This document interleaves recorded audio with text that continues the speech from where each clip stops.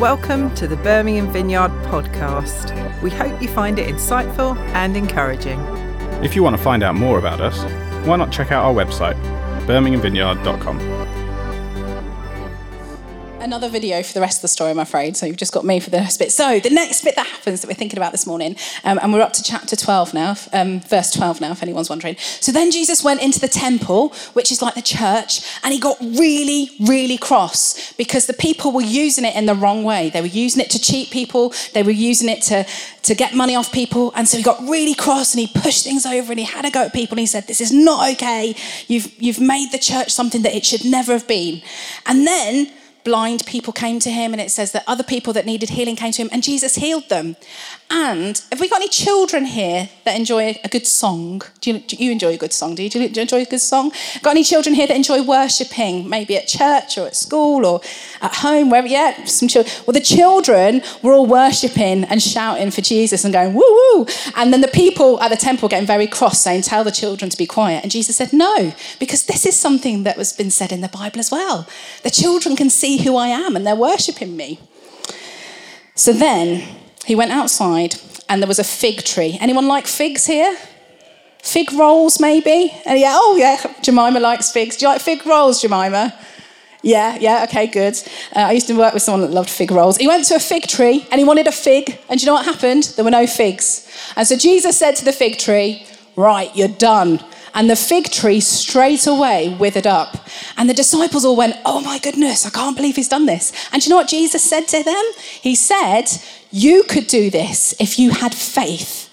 And he said, not only could you do this, but if you wanted to move a mountain, all you'd have to say is mountain move. And if you had faith, it would move.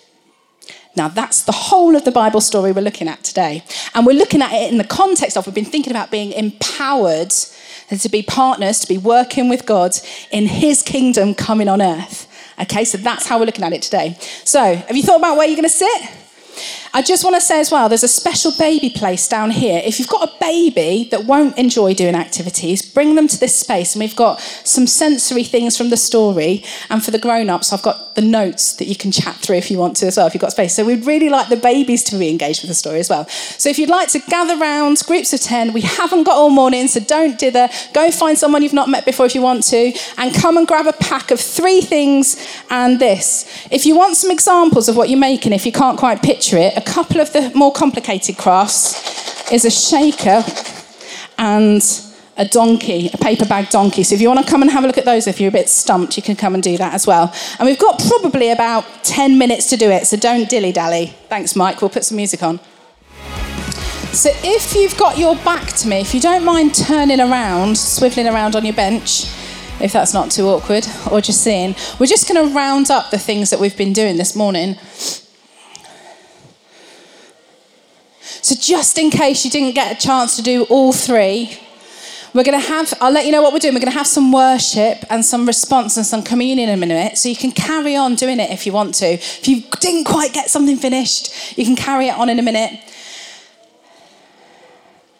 I'm just going to round up all the 3 thoughts we've had very quickly for you. Just in case you didn't get through all 3 of them, it means that you haven't missed out on what they might have been. So who made a donkey? That's the first one we'll start with. Yeah, oh, you're making one right now, are you? Great, you can still carry on making one in the worship time in a minute. So the donkey, that was all about following, wasn't it? So Jesus said to his 2 disciples, go and get me a donkey. And he didn't tell them why he needed it. He just told them to go and get him a donkey, didn't he?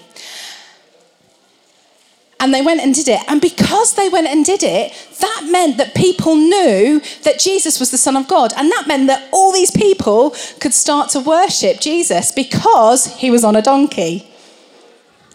I bet the disciples, I could just imagine the 2 disciples sitting back and just thinking, oh, that's because we did what Jesus asked us to do. Because we did that, now everyone knows who he is. So we were thinking about how we hear Jesus. We were thinking about how we hear when he wants us to do something. We're thinking about how important it is for us to do what he's asked us to do. Has anybody ever heard God ask them to do something before? Are you going to be bold enough to shake your head or put your hand up if you've ever heard God ask you to do something before? Yeah. Can I tell you one story about a time when I heard God God asking me to do something. So I was in year 3. Is there anyone in year 3 here? Anyone in year 3? Oh, you're... What's he saying? Oh, you're teasing. You're not in year 3. You're too big. Are you actually in year 3? Are you teasing me as well? You're in year 2. You're nearly in... Are you in year 3? Yeah. How old are you? Oh, it's over 30 years ago when I was in year 3. Okay, so... I shouldn't have asked. When I was in year 3, I was at church and God asked me to do something. There was a new boy that had come to school, and he was not very... The rumour was that he'd been kicked out of his past school, and he was not very good sometimes. Sometimes he would kick, he would scream, he would shout, he would throw stuff, and it was different time back then. The headmaster would come in and pick him up under his arm and carry him out. And so because of that, nobody was allowed to sit next to him in class. He had to sit on his own at the back. He wasn't allowed out at playtime, and he wasn't allowed to do anything else. And I heard God say to me that he wanted me to go and sit on the table next to him. And the way that I hear God talk to me, it'd be different for lots of people. You're probably chatting about it on your tables. But when I hear God talking to me, I get this idea pops into my head of something, and then I get a feeling. Have you ever been hungry, but for something in particular? Like hungry for a piece of toast, or hungry for an orange or a banana? Just hungry, but for one thing. That's how I kind of feel when God asks me to do something. It's like, oh, I've got to do this one thing because I can only do that. And then God starts to give me ideas. But what I always do is I always check it out with other people. So I always say to my family or to someone at church, I think God's asking me to do this, but it could just be my idea and my feeling. What do you think? And so I did that. So I felt God telling me, I want you to sit on the table. Let's call him Simon, next to Simon. And so I told my mum and dad, and I told someone else from church. And so my mum and dad called school and said, Catherine wants to sit on the table next to Simon. And so they said, are you sure? And she said, yes. So he sat me on the table next to Simon. And when I was chatting to Simon, I said, why do you do these things? Why do you kick and scream and throw things and hurt people? And he said, I just get so cross sometimes. And I said, I'm going to give you the short version. I said to him, well, when you get cross, when I get cross, I tell Jesus. And he said, I don't know Jesus. I said, tell you what, when you get cross, you tell me, I'll tell Jesus, and Jesus will probably come and help you. So we'd be sat in class together, and he'd go, oh, Catherine, I'm starting to get cross. And I'd go, Jesus, please help him to stop being cross. And sometimes Jesus would help him stop being cross. How amazing is that? So the very short version is, after a long time, Simon was allowed to have other people on the table with him because he didn't get as cross anymore. He was allowed to go into the playground as long as we hung out together. And after a very long time, he started to come to church. And then he got to know Jesus for himself. So he could tell Jesus himself that he was feeling cross and Jesus could help him. And after another long time, his brother came, his sister came, his mum came. They all became Christians because I listened to God. And you know what's amazing? 30 years later, not quite nearly, 2 years ago, I went to a Christian conference and he was there. He was still a Christian. And he was working for Jesus for other people to know about him. Isn't that amazing? I kind of feel a bit like those disciples where I get to stand back and go, oh, that's because I listen to God.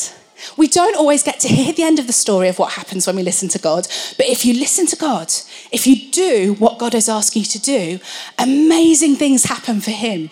And we don't always get to know what they are. But that's part of partnering with God for his kingdom to grow.